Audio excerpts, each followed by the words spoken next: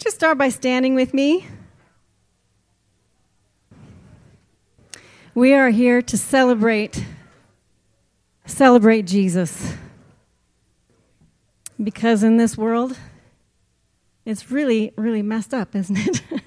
And we have such great reason to look up and not focus on the temporal things, but to focus on what's important and to focus on the kingdom of God. And sometimes we have to remember some of our foundations, and that is that Jesus loves us. We just celebrated his birth.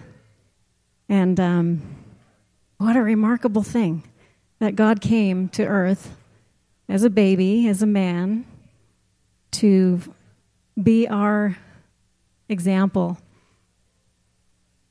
to not just forgive us from sin, but to send his Holy Spirit after his resurrection and fill us so that we too can overcome sin. Praise God.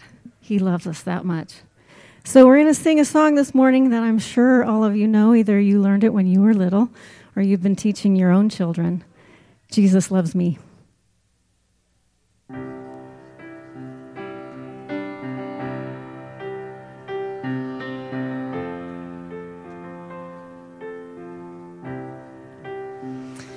Jesus loves me, this I know, for the Bible tells me so. Little ones to him belong, they are weak, but he is strong. Yes, Jesus loves me.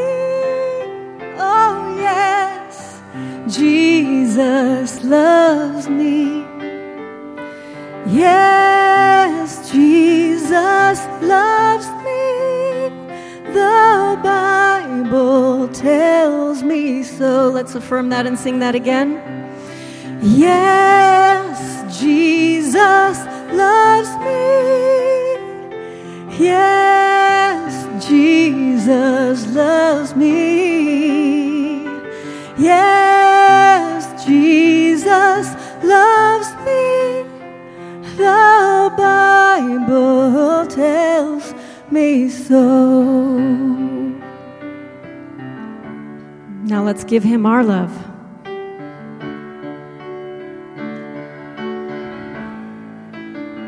My Jesus, I love thee.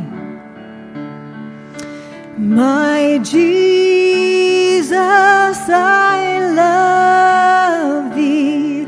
I know thou art mine. For thee all the follies of sin I resign. My gracious Redeemer, my Savior art thou. If ever I love thee, my Jesus, 'tis now.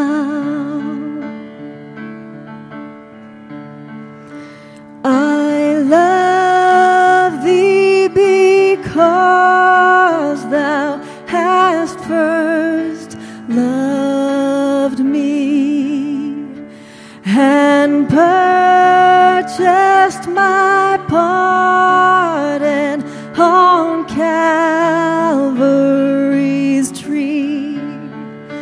I love thee for wearing thorn on thy brow. If ever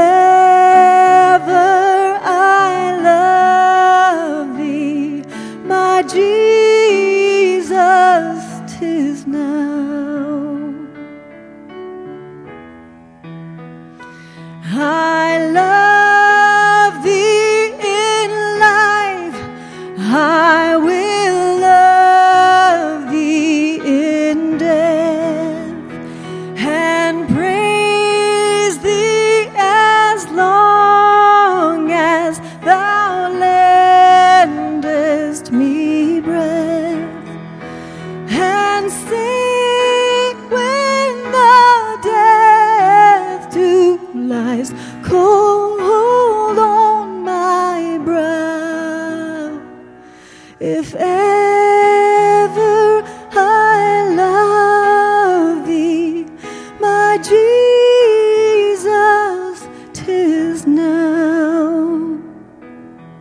look what we have to look forward to. In mansions of glory and endless delight, I'll ever adore thee in heaven so bright. I'll sing with the glittering crown on my brow. If ever I love thee, my Jesus, 'tis now.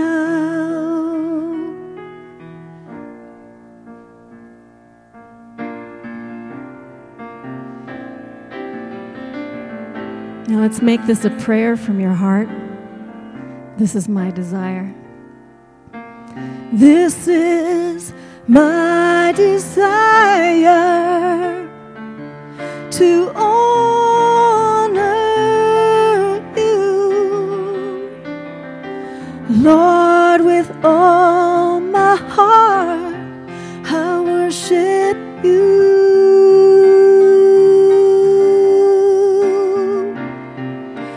All I have within me, I give you praise. All that I adore is in you, in you. Lord, I give you my heart. I give you my soul. I live for you alone. Every breath that I take, every moment I'm awake, Lord, have your way in me.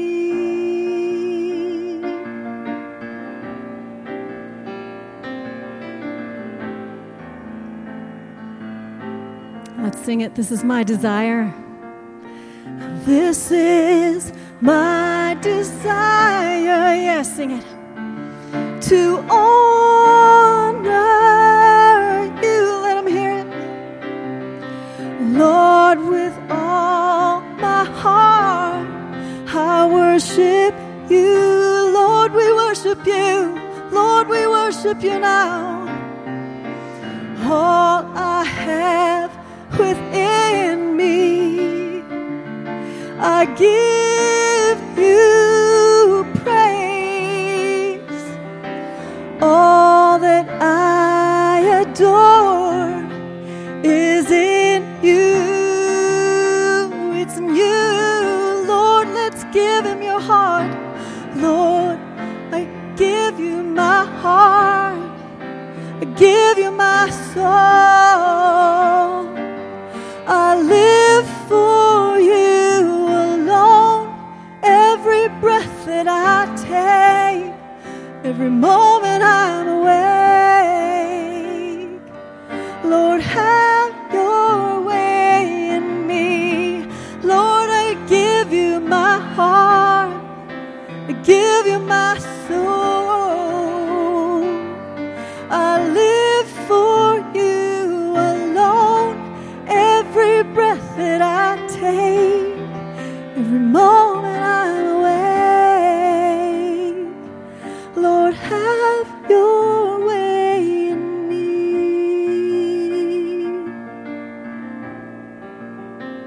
Have your way in me.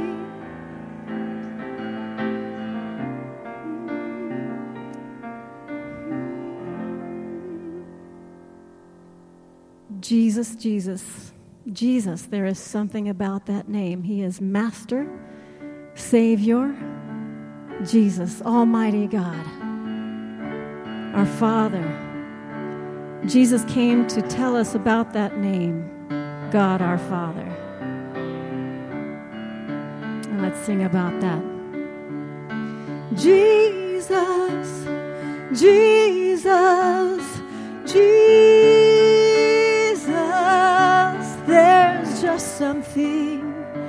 about that name.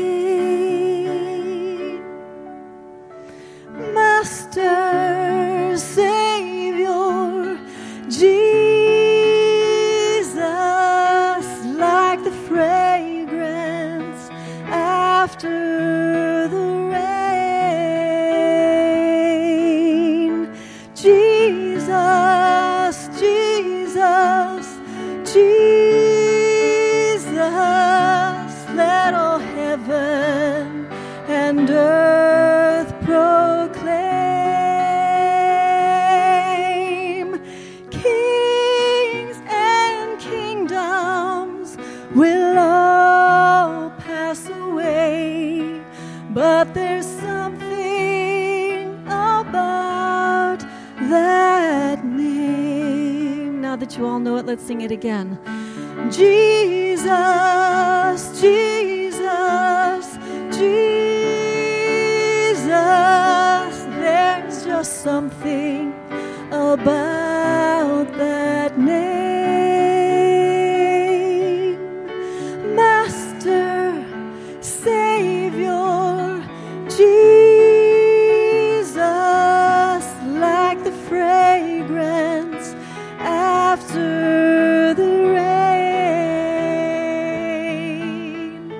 Jesus, Jesus, Jesus,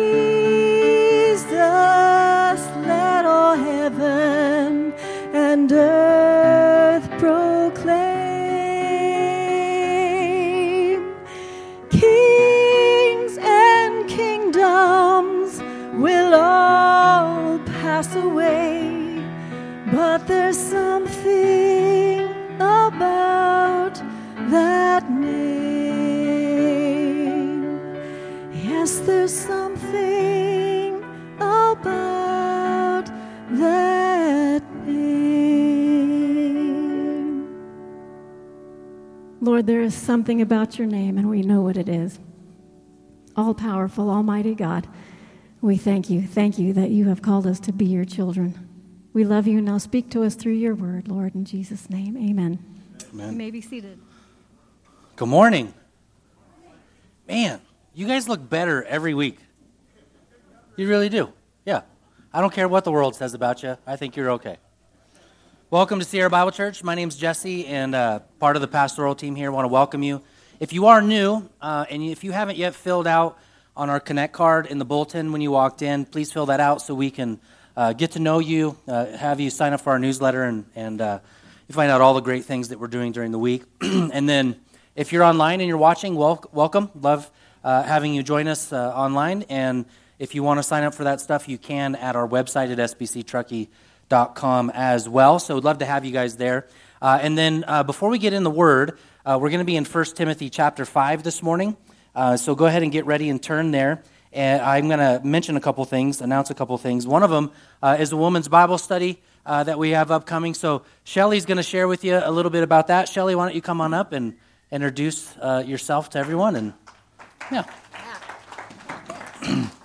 I'm Shelly, and I'm here. Is it on now? It's on now. I'm here for Laura Osnes. She would love to invite all you ladies to come join us at Bible study. She just finished up Exodus, and in Exodus we studied the book of the law. So it's really great to be going into Hebrews, because Hebrews is all about how Jesus is better. The law was good, but Jesus is so much better. The book of Hebrews is written to a first century Christian believers that were under a lot of persecution, and they were feeling really discouraged, so discouraged that they were ready to give up. And it's filled with words like better, best, great, greater, more, because all of those are to describe Jesus. And isn't that what we need? We need better. We need better than this world that we're living in. We need better than any kind of hope we'd have here on this earth. So if you want to be encouraged, if you want to have your eyes turned to Jesus, come join us. We start this Tuesday over in Ray Hall from 9:30 to 11. You can get your book in the back. Childcare is provided, and we're in the upstairs over there. So yeah, come join. Thank you. You're welcome. So Laura didn't give the announcement because on Friday she just had her brand new baby. So, yeah, really good. She's got some of her parents here, so congratulations. Yeah, pretty neat, pretty special. I get to talk about that a little bit here, too. We also have on Thursdays a prayer and worship time. I want to encourage you to come and partake in that if you want to join us. All kinds of other different little things happening. One thing that I'll mention that's worth celebrating is we actually support Travis and Amber down in Mexico. They run a ministry called SOW Ministries, which stands for Serving Orphans and Widows. And if you don't know, one of the things they've been doing, they've been partnering with a bunch of orphanages in Baja and supporting those orphanages, which has been a huge thing during COVID, obviously. And then they found out after being in Mexico for several years that there was a huge gap in children being taken care of between the ages of 0 and 3. Just because of the way the laws are written, it's a lot harder to do. And so many of the locals just simply don't do it. And so many of these kids fall through the cracks. Travis has been trained in child development and things like that. And there are quite a few studies that show if you can get a child between the ages of 0 and 3, you're going to have a higher success rate in their development and success as a child. So they purchased land in Mexico, which we helped them do, and they put their house on it, and they just broke ground to build their first baby house to start bringing in kids. So I think it's pretty neat. In our newsletter, you'll see a video of them. They've got some pictures and video of the ground being all torn up, which is pretty neat. And then one of the things I think is really neat that's been happening behind the scenes is, obviously many of you have come and you're here, and we're so thankful for that. And then we're thankful that many of you are still tuning in online. And one of the things that's happened since we've gone online is that some of our folks are a little bit more technically challenged and impaired. And so what we have done, actually what Brad Knoll has done, and I know he probably doesn't want me necessarily to share this because more of you will probably ask for help, but he's been doing house visits and visiting those people at home to help them figure out their internet and the sound. And, because when you put up YouTube on your TV, there's there's the control on your computer, there's the control on YouTube, and where's the sound? Well, how come the sound's not coming through? And you got to have, you know what I'm talking about? Or you're all technically challenged and that's why you're here. But if you are home and that's you, but Brad's been helping out, and we don't want to overburden him. But I'm just thankful that Brad's been willing to step up and serve our people that are at home to make sure they tune in and to make sure that they're connected well. So thank you, Brad, for doing a great job.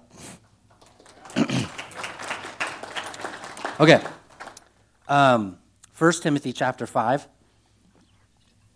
If you're at home, I want you to join with us, and if you're here, again, we love the Word.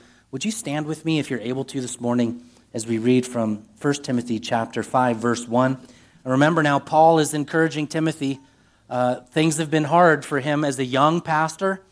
He is doing his best to rebuke those who are teaching false doctrine.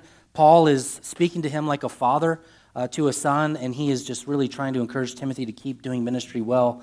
And he's sharing with Timothy in a weird time, this is what the church is, this is what the church isn't. And I shared in the first service, I'll share with you, this book has been so encouraging to me in this season. For me personally, I have felt like I've been just sitting at the table with Paul, and Paul has been encouraging me as a young pastor, hey, Jess, I know the world is weird and it's crazy, but here's how you do church. I just feel like Paul's been ministering to me, and I pray that he has been to you. So now Paul says this, verse 1, chapter 5, do not rebuke an older man, but encourage him as you would a father, a younger man as brothers, older women as mothers, younger women as sisters, and all purity. Honor widows who are truly widows. But if a widow has children or grandchildren, let them first learn to show godliness to their own households and to make some return to their parents, for this is pleasing in the sight of God. She who is truly a widow, left all alone, has set her hope on God and continues in supplications and prayers night and day. But she who is self-indulgent is dead even while she lives. Command these things as well, so that they may be without reproach. But if anyone does not provide for his relatives, especially the members of his own household, he has denied the faith and is worse than an unbeliever. Lord, would you do a work amongst us as you have been faithful to do in the last several months? Teach us, mold us, shape us, encourage us, rebuke us, Lord, but more than anything, draw us near. And we trust you for it, Lord. In Jesus' name, the church said. Amen. You may be seated. So let me just say something because I know it's probably a little bit on the forefront of your mind. I don't know if any of you have noticed, but I guess there was a real big crazy thing that happened on the 6th of January, if you remember. And in a season like this, it has been a season where many pastors and ministers and people in church have kind of been pressed upon to speak into such issues. As it was asked when President Trump was first elected as president 4 years ago, a family in our church who was very Democratic in their leaning wanted to know if we were going to do anything different to basically rebuke that movement, if you will. I just want, again, to reiterate to you, as the culture falls down around us, and as political leaders become more ungodly, as the days grow darker, be rest assured the mission of the church has not changed. Okay? We stand on the solid rock of the gospel of Jesus Christ. And on Sundays and during the week, it is not our job to speak into such political commentary. You can get a slew of that all over the place. It is our job to raise the resurrected Jesus Christ as our Savior and to preach His truth from the Word of God. And we will not be pressured to speak into such things, but we will indeed rejoice in preaching that we serve the risen Jesus. Amen? So Paul, in this particular text, is now encouraging Timothy to be the family, that the church is in its foundation a family of God. That's really the title of the message this morning, the family of God. Scripture gives us actually quite a few different metaphors on what the church is, what we are. Right? And that's essentially what we've been doing during this season in Timothy, defining who we are, what our identity is, why we gather, why we worship, why we read, why we pray, why we preach the gospel. Many of these examples include that we're a holy nation, that we're a kingdom, that we're a priesthood, that we're part of the vine, as we mentioned on Christmas Eve, that we are part of a temple, we're part of a body. Hebrews tells us we're an assembly, which is a gathering, that we're a flock, that He is our chief shepherd. And that means we have all these different things in common. But ultimately here, what Paul says in this text is that we are, in essence, as a church, we're a family. Now, I don't know what your family life was like. Some of you probably grew up in good homes. Some of you maybe had a background like myself. My mom had me when she was 17 years old. My biological father had encouraged my mom on several different occasions. He was and still is an alcoholic. Encouraged my mom on several occasions to have an abortion, to which my mom went through with. Is a huge regret for her now as a born-again Christian. And during my mom's pregnancy with me in her womb, he asked her to also abort me.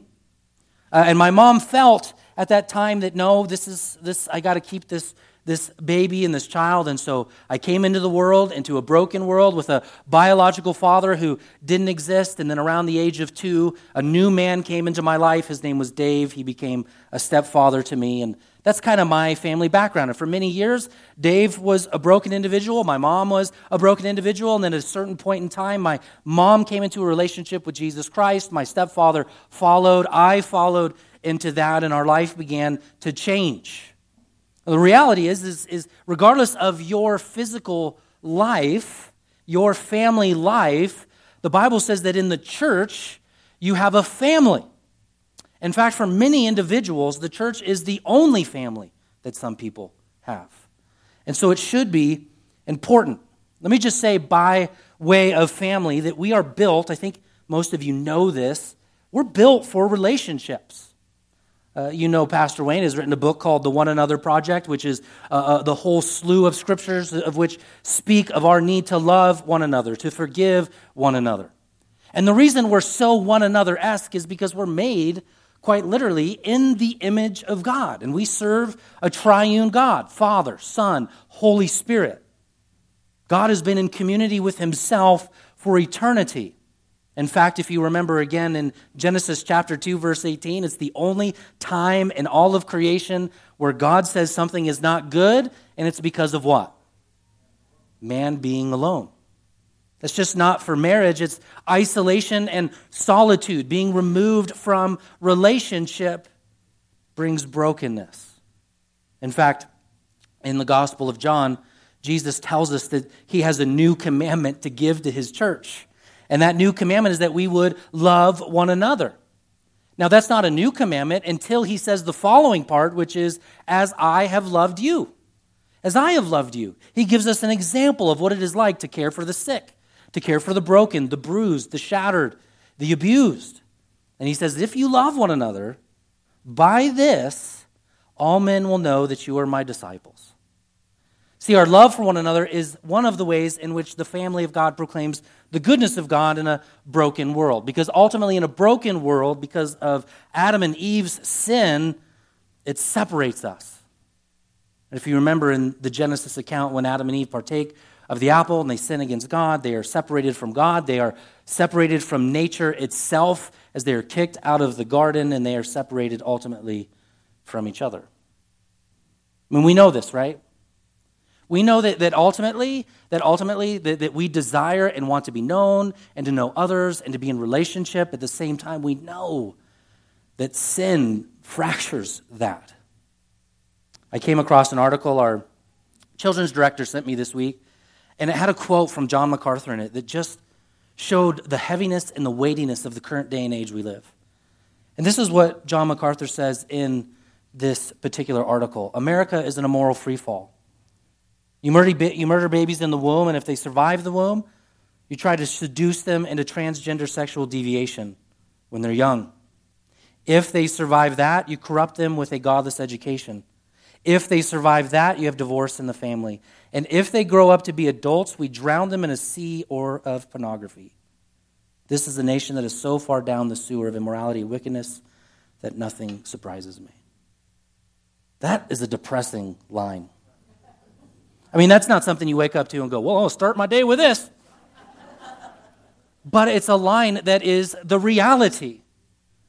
The objectification of women, the downtroddenness of family. It is said that in the family, that 1 out of 4 children grow up without a father. You can actually just Google what happens to someone who grows up without a father. If you just Google it, you will come across all kinds of secular articles, let alone Christian articles, of how many of the ails of the American culture are because there are just simply not good men in the home. In Ephesus, we're told that many people in Ephesus, in this particular church that Timothy was pastoring, some had abandoned truth. They exchanged teachers that itched to their ears that were entertaining. They got rid of godliness. Some, we're told, made shipwreck of their faith. Men that were aspiring to be leaders who had no reason or qualification to be leaders were striving to be leaders. And some were teaching demonic doctrine outright. The breaking of the family. But what we have is we have a God that reconciles sinners into one family that we call the church. Amen? I mean, that reconciliation is a beautiful thing because God is the only one who can bring a group of people like us who are also very different into one room. I mean, isn't it amazing to think of the way that God brings people together? Martin Luther has a great line here. He says, I clicked the wrong button. Here you go. He says this, "May a merciful God preserve me from a Christian church in which everyone is good. I want to be in the church of the faint-hearted, the failed, the feeble, and the ailing who believe in the forgiveness of sins." It's so good. We have a gentleman that's been coming to church here for years, and I think I can share it with you because of where we're at this morning, but he has decided in his heart to go out and reach out to the homeless in our particular community. And I don't know if you've noticed, but in several of our services, we've had some of the homeless individuals in Truckee in the worship service with us. And man, it has been so good to see as they have sung and they have rejoiced. And I have been so blessed to see how you as part of our church family, have embraced these individuals without any weirdness or as if you're better than them, but I've seen so many of you shake their hands, hug them, welcome them in, give them a cup of coffee. It was really fun on Christmas Eve is one of those gentlemen was sitting up here on the left. And he was engaging in the worship, and here he is worshiping the Lord, and we came to the end of the service where it was the candle lighting time, and I lit the candles and I started passing them out, and the next thing you know, the homeless guy pulls out his lighter and starts lighting a bunch of other people's candles, which I loved. He was like, man, I got the light of the world. It's right here. I'm just going to start lighting candles. And then last week, Caleb, he got really emotional in worship because his wife was sitting up here near the front, and she was singing, and she raised her hands to worship Jesus and surrender, and he saw her example, and he followed suit. There's a great book I had to read when I was in San Diego by Jim Cymbala called Fresh Wind, Fresh Fire. In that book, Jim Cymbala talks about, and it's been years since I've read it, so if you've recently read it, forgive me for butchering it, but he talks about his church, I think it's in New York City. And at that time, there were thousands of people coming to church every week, including homeless people. And one week, he shares in that book how a homeless man came up to him and embraced him and hugged him because of the forgiveness of the sins in which Jim had preached that week. And Jim shares as he was hugging him, he could smell the urine and the homelessness on this man. He said he felt this kind of inside of him, a wanting to withdraw. But then as he hugged this man, he heard the Lord say, Jim, this is what it's like for me to embrace sinners. This is what it's like for me to embrace the broken. You see, Jesus takes all of us who were at one time spiritually homeless, just stenching of brokenness and sin, and then in his goodness and in his mercy, he brings us into one room, and he says, now be a family.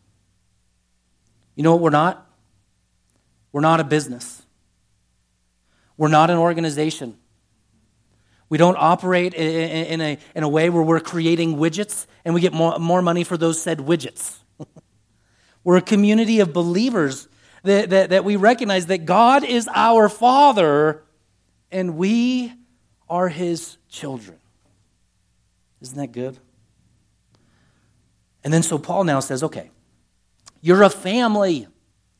And there's certain things he's saying in the family of God, certain things you've got to do that are good, and certain things you have to avoid that are bad in the family. And he first talks about the men in the family. Paul tells Timothy specifically, now remember, Timothy's a young pastor. And as a young pastor, he says, Timothy, don't rebuke an older man, but encourage him. So if you're a young man, this is what we're going to do this morning. If you're a young man, I get to talk to you directly from the Word of God. If you're an older man, I get to talk directly to you from the Word of God. Ladies, you are involved in that part of the conversation in the sense that you got to hold some of these men accountable to what is that God's about to say. And then in a few moments, I get to talk to you as a daughter of God or a mother of God and how all of these things work together. Now, I've been very blessed to have a decent, lengthy time in ministry. I started full-time ministry in San Diego when I was 21 years of age. I was a young man. I'll be really honest with you, I had no place being in full-time ministry at 21. And I look back at 21, I think, why did anyone give me a Bible to teach out of? I was almost like a dangerous weapon. It's like handing a kid to a gun to a 4-year-old. Here, be safe with this. Man, I made a lot of mistakes. And I actually, in the first service, and I'll do it in this one as well, just to give a public apology to Pastor Wayne, because there were seasons when I moved back here that I spoke to the elders at that time in a way that was too harsh. Too angled, too obtuse. Because the Bible's saying to a young man, as a young man in ministry, as a young man to the older men, you're to encourage them. And then later it says that the older men are supposed to be like fathers to these young men. And this is what happens in a generational church. It's just a very natural thing, but this is typically what happens. Young men, typically if they're on fire for Jesus, they lack some of the maturity that is needed to deal with people of all ages. Right? They just want to see people get saved. They want to do ministry. They want to make it cool. They want to be passionate. And I can resonate with what that was like. And then what they see over here is the old man, and the old man sometimes is just kind of stuck in his ways. No, we're only going to sing hymns. We only need to preach out of a King James Bible. Right? They get stuck in their ways. And Paul knows this. And what he's telling Paul, what Paul's telling Timothy is he's saying, listen, if you want to be a healthy church, you need young men to help shape the future of the church. So the Bible says, what Paul is telling Timothy is, value your young men. Value them to the extent that you're willing to bring them into leadership meetings, you're willing to bring around the church, you're willing to pour into them, you're willing to let them shape the future of the church. And then old men, and what happens, old men sometimes they get frustrated with the young men. Oh, you're just young. Do you know at one time, this is crazy, I just think it's hilarious. One time, there was a time where you could not, there was a generation that felt like you could not play the guitar in church. Did you know that? Yeah. See, you're all younger. Anybody who's older, you're like, I remember. There was only one way you did worship, and it was with an organ. When I first moved here, we had an organ that sat right here. And it was well used. And what happened with it was so funny is when we started moving towards guitars and stuff, you can't, it's the organ. Do you know why the church started using the organ? It's quite hilarious. They were very prevalent in bars. And the culture started loving the organ, and so the church all of a sudden said, we got to get the organ in here. And so they brought the organ in, and they loved it, and then one day, through generational kind of thinking and just sticking to their traditions, someone eventually said, we can't play the guitar. How ridiculous is that? Several years back, we had a family get really upset with us because in Ray Hall, we used to have a bunch of scripture painted on the top of the roof, on the ceiling, like the edge of the ceiling. And the room needed to be updated, needed to be painted, so we painted over it. And the family got so upset, they said, how can you paint over the Word of God? And I thought, as a young man, I wanted to, and I probably did say some things that were rough. Like, you're dumb. That's dumb. That's what I wanted to say. And old men know that the older men in church, they do understand that inside of church, there's nuance in the church. There's maturity that's needed. There's language that should be used that's a little softer. And to be honest, I'm still learning that. Still learning it. And the reality, though, is that older man needs to come alongside of the younger man and father that younger man. What Paul is advocating for in the church is for sons to be in the church, to be valued, to be poured into, to be a part of the decision-making process. And he's saying at the same time, you need fathers who are going to be patient with younger men. You know the reason we have so many younger people in our church is because we have older people in our church who were patient with the younger people. Do you know that? And after the service, Wayne said, I probably owe you an apology too, because there was a few times in my heart, if I'm honest, where I said, you little twerp.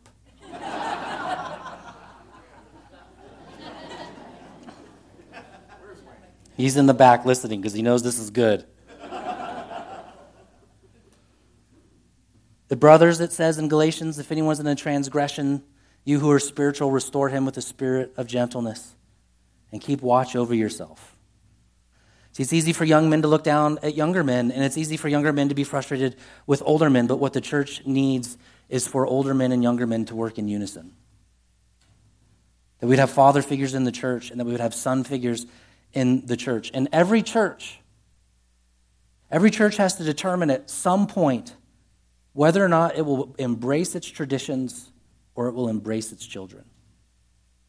And sadly, many churches choose their traditions and they lose their children. One thing, as I've said time and time again, we never compromise the Word of God. That maintains the same. It will be the same as long as I'm here, and if I'm not and I don't do it, kick me out. And as a church, you should only allow that which will be within this pulpit to be somebody who has a high value for God's Word that doesn't change. But there's all kinds of fun ways we can be creative in how we evangelize and how we share and how we pour into people. And sometimes, it's okay to paint a room. I don't know how many of you remember. Do you remember this back wall used to be redwood? At some point, we decided we didn't want to live in the 70s anymore, so we took it down. And a few people, it's not sacred. It's not sacred. Let me add something to the young men in the room as well as the older men in the room that I think is important because it's touched upon to a certain degree in the context of widows, but I think it broadens a little farther than that. Look at verse 8. But if anyone does not provide for his relatives, and especially for members of his household, he has denied the faith and is worse than an unbeliever. So there's a rumor going around about millennials. Have you heard it? You're like, which one? So first of all, let's value our millennials. This is what Scripture's saying. Let's value them. And all the millennials said amen. Who clapped for that? I'm trying to figure out. You're not a millennial. Oh, you're advocating for your daughter. Yay! Woohoo! You're good enough, smart enough. Gosh darn it, people like you. So there's all kinds of different, things that people say about millennials. And here's the thing. The church should value the younger, but the church has a job to parent and help the younger to grow into maturation. In this particular context, it's Paul telling a young man, Timothy, to tell other men in his church, you are to work hard, earn a living, and provide for your family, even your extended family. One of the things my stepfather taught me was how to work hard. One of the things that Wayne has been an example of over the years is how to work hard. Wayne still is the first guy here at church every day. Still, to this day. And that's an example of diligence and security. You don't work so hard that you abandon the family because that's the opposite. Then you're not providing for them spiritually. But as a church, we must advocate in our very gender-confused nation, it is a good thing for a man to work hard. Did you know Jesus had calluses on his hands? He was a carpenter. He worked with a hammer. And we've got lost in this culture of you got to go to school and you got to make big money. What about just get your hands dirty a little bit? What about carpentry? What about the trades? Just provide for your family. We've lost that to a certain degree. And the Bible wants to redeem it because the Bible knows that there are certain ways that we're just better together. It's a good thing for a man to work hard. So we have, just to backtrack and highlight again a little bit, we've got the church that should value the younger, pour into the younger, allow the younger to speak into the next generation. I want more of that. Alexander Brunn was here in the first service. He's been hanging out the church a little bit more. And man, he played guitar last week, and it's just good for a young guy to be hanging out at church. I love it. I love just seeing our young people just hang out and absorb and learn from the other pastors. Go to lunch with us and hang out with us. I'm an old youth guy, so you can hear that in my heart. I love seeing young kids just hanging out at the church. It's such a good thing. So you've got young men, you've got father figures that need to be fathering in the church. And so here's the challenge. Young men, are you willing to be fathered by older men? And older men, are you willing to father some of the younger men? Right? Some of you who are older need to start looking around for the young guys and say, you know what? I want to have a cup of coffee with you. Well, I don't drink coffee. Unless it's a soy latte. Because I'm a millennial. I don't know. I'm not. Fine. Let's go have avocado toast. We go have some avocado toast, and we'll talk about Jesus. You got to become all things to all people. Avocado toast.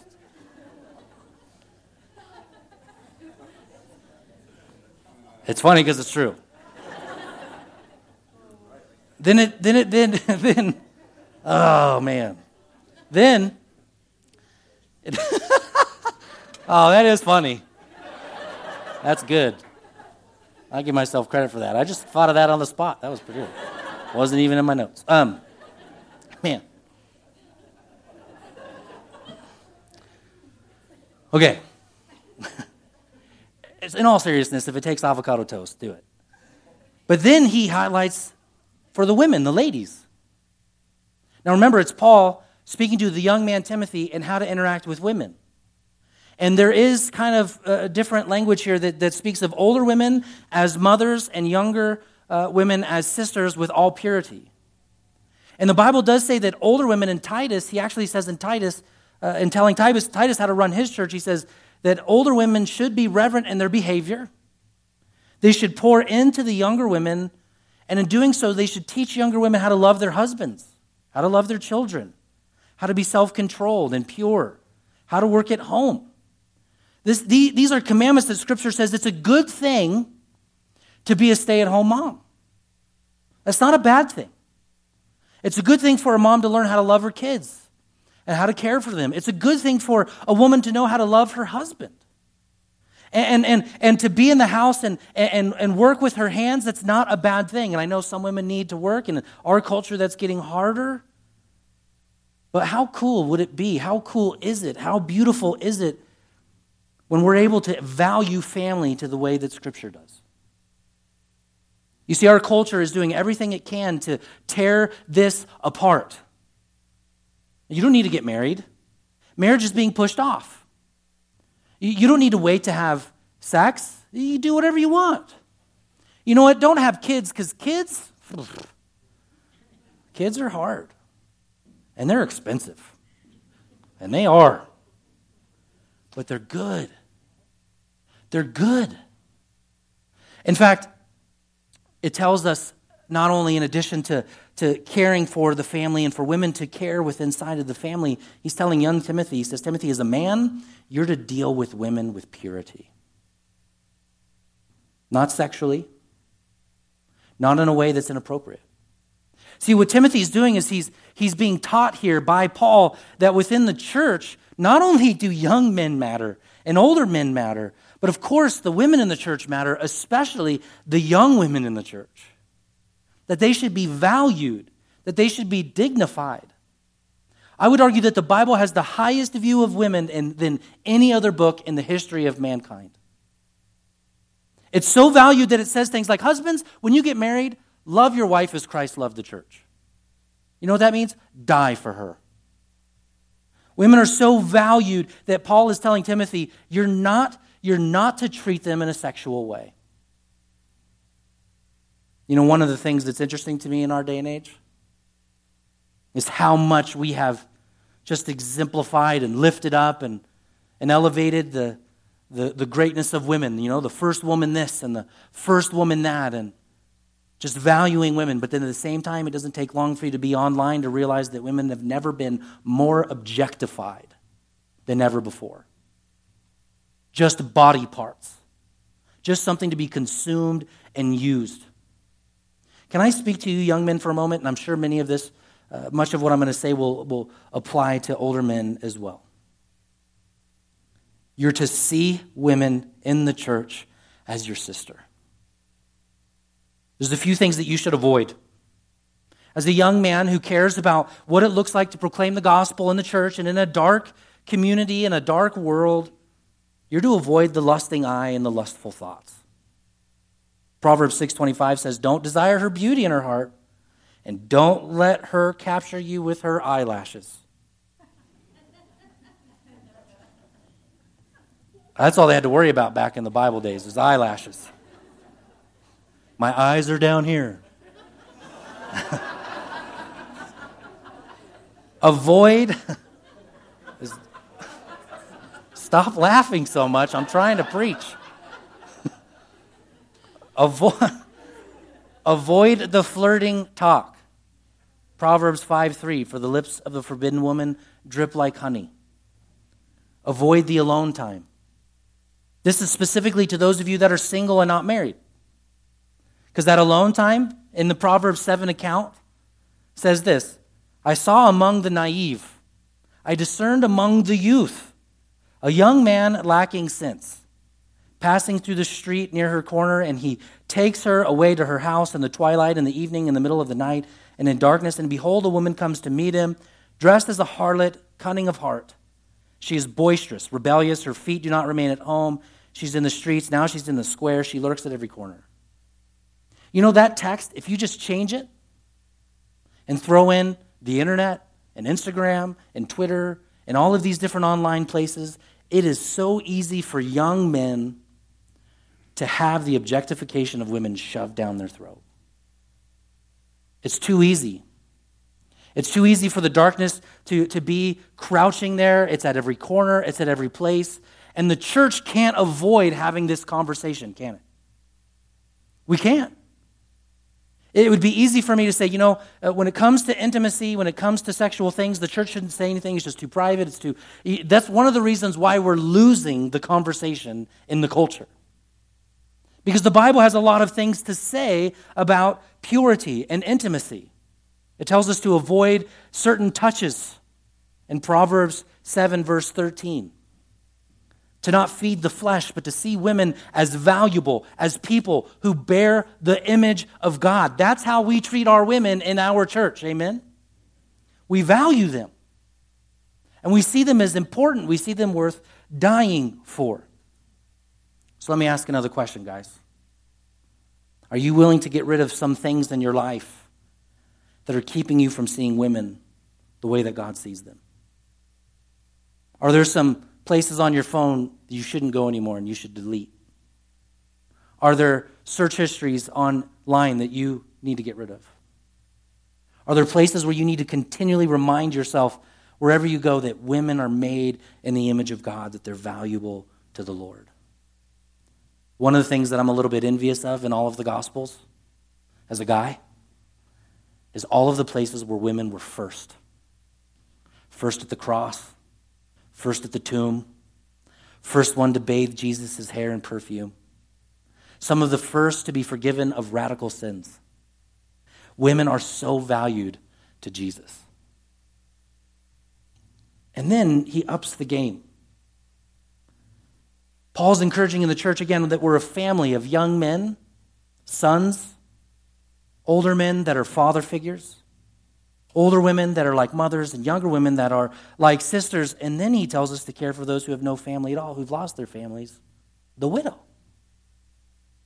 And he mentions this true widow, that a true widow is someone who, first of all, doesn't have any other family. He gives us some instructions on what a true widow is and what a true widow isn't, that if she's out living it up, she shouldn't be cared for, but if she is serving the church and she doesn't have any other family, the church should intervene. But first of all, a widow should be cared for by her family. In fact, there was a thing in the tradition at this time, a thing called a dowry. And a dowry was literally that moment where the family would come and give to the daughter a sum of money, right? So Wesley and my sister are in service here, and now they're all embarrassed because I mentioned their name. And they're getting married in a few months' time, right? And don't clap for them. Now, if we lived in this day and age, what would happen is Wesley, now that I'm really the main male in our family, because our fathers passed away, Wesley would have to give me money to marry Lacey, which I'm strongly considering, by the way. And the reason for that is so that if something happened to Wesley, I would be able to provide for my sister. That's what it's saying. It's saying you need to be able to have a family that's willing to provide, especially with a widow. In addition to that, it says if there is a younger widow and she's young, she should get remarried, even if she has kids, especially if she has kids. So the Bible advocates for young women to be married so that they can be cared for and they can be part of a family. I was thinking of this with my family background. Like I said earlier, my mom had me at 17 years of age. She got pregnant when she was 16. She dropped out of high school. So here's this young 17-year-old mother, and she's married to an alcoholic who is more abusive than I have time to even get into. She's been abused. She's been downtrodden, and at a certain point, my mom said enough is enough. She took this little baby boy that was me and moved out. Man, I lived everywhere in Truckee. I lived in some of the beat-up apartments down by the high school. I lived in some of the trailer parks. I even lived in a trailer for a period of time in Hurstdale Auto Wrecking Yard, for those of you who remember. And in that little trailer, I remember to stay warm, we would use a kerosene heater. Have you ever used the kerosene heater? It's a great way to stay warm and get high at the same time. I mean, we did not have a lot of money. We were poor, and all of a sudden, around the age of 2, this man who had a huge beard and rode Harley Davidsons and built old cars decided to come into a relationship with my mom and this 2-year-old boy, and they moved in together. Jesus isn't in the picture at the time, at least not that we can see. And then through a series of events, my mom decided to marry this man whose name was Dave. And I remember as they were getting married, the day they were getting married, I remember my mom coming to me and she said, Dave really would like it if you would call him Dad. And this upset me. Because I still was under the delusion that my alcoholic father and my mom would still end up together. I was hoping and desiring it, so I didn't even want Dave to marry my mom. And then as years went by and Jesus got into the picture, Dave became my dad, and it became really easy for me to call him Dad. And to this day, I can tell you quite honestly, he has been and is and was my father. Then I had the great privilege, after my mom and dad decided, you know what? It's been 18 years, let's have another baby. So my mom and my stepfather had Emily as my first sister, 18 years apart from me and her. And then 4 years later, Lacey. And so then I got to see how my dad treated my sisters who were literally his DNA, his biology. What I got to see was that my adoptive father loved me the same as he loved his own DNA children. Because spiritually, that's what I was to him. What would it look like for the entire church to love each other that way? What would it say to the community if we cared for each other in that way? How many of you realize, really and truly, we are family? You are my brothers. You are my sisters. You are my mothers, and you are my fathers. And over the years, all of you have played some kind of role in that. I think of Tammy Breimer when I first moved here. She smothered me in a beautiful way. Wayne has been a father. At times I've been a bad son. But that's part of being part of a church family that is imperfect. But it is a beautiful thing when we do it right. So as the team comes up, I just want to pray for us that God would mold us and shape us to be the family of God that he wants us to be. And when I see you here on a Sunday and I say, man, it's so good to see you, I mean it. And you know what I love? I love how even still now, I'm seeing new people come into church, new families coming into the church, that all get to be a part of the greater family. That excites me. And those of you who are online, it excites me to see that you're starting to engage, starting to worship the Lord in a way that you haven't before. And I sense in some of those who are online, I can tell they're starting to get ready to come back.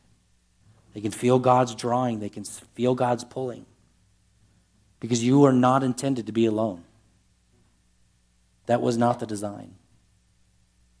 And one day,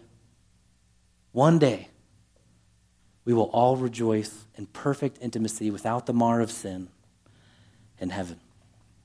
You looking forward to that? Thy kingdom come. Thy will be done.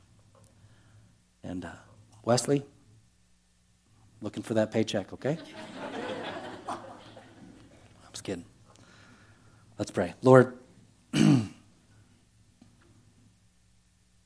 first of all, Lord, we honor you as Father. You are our ultimate dad. I know some of us have a hard time relating to you in that way because our families were so broken.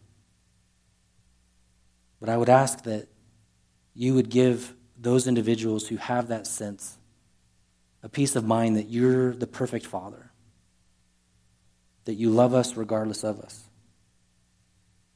You love us in the midst of our pain. You love us in our isolation. You love us in our sin. You love us in our brokenness. And you are continually pulling us closer to yourself and away from those things that harm us. You're the good Father that disciplines us. You're the great Father who encourages us. You're the amazing Father who gives us a new identity and a new name. I pray we leave here with a higher opinion and a higher value of you. And I pray, Lord, that you would move in such a way that we would value one another as we ought, that we would be a great family of sons, fathers, daughters, mothers. We trust you to do that work which we know we cannot do on our own. In Jesus' name, the church said, amen. Amen. Would you stand with me? Jesus first called his disciples friends, and after his resurrection, he called us brothers and sisters and taught us the name of God as our Father. As we go out this week, let's hold Psalm 62:6 in our hearts, remembering that Jesus is our rock, our salvation, our refuge, and with him we will not be shaken. Build my life.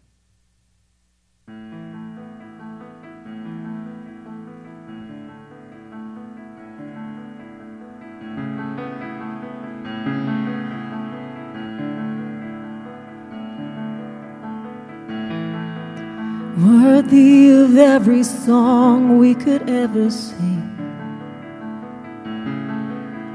worthy of all the praise we could ever bring, worthy of every breath we could ever breathe. We live for you.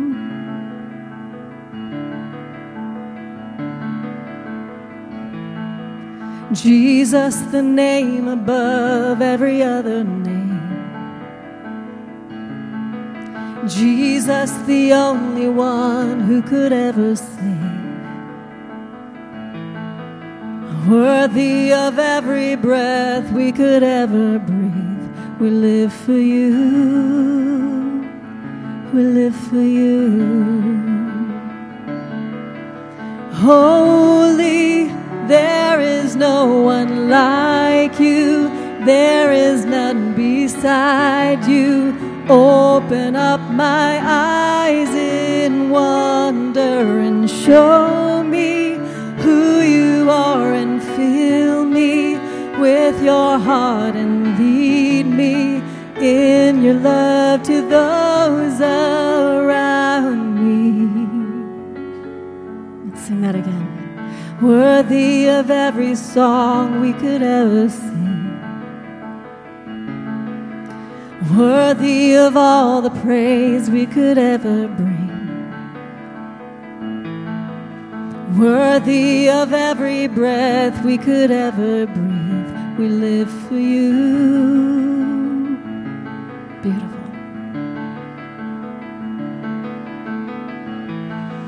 Jesus, the name above every other name. Jesus, the only one who could ever save.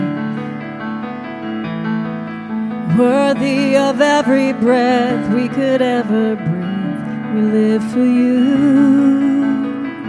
We live for you. Holy, there is no one like you. There is none beside you.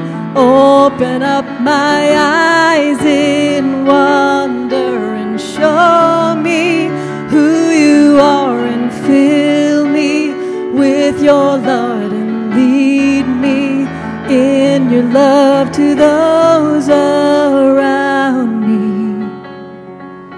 And I will build my life upon your love. It is a firm foundation, and I will put my trust in you alone, and I will not be shaken, and I will build my life upon your love. It is a firm foundation, and I will put my trust in you alone, and I will not be shaken. And holy, there is no one like you, there is none beside you. Open up my eyes in wonder and show me who you are, and fill me with your heart and lead me in your love to those around me. Jesus, the name above every other name. Jesus, the only one who could ever save. Worthy of every breath we could ever breathe. We live for you. We live for you. We live for you. We live for you.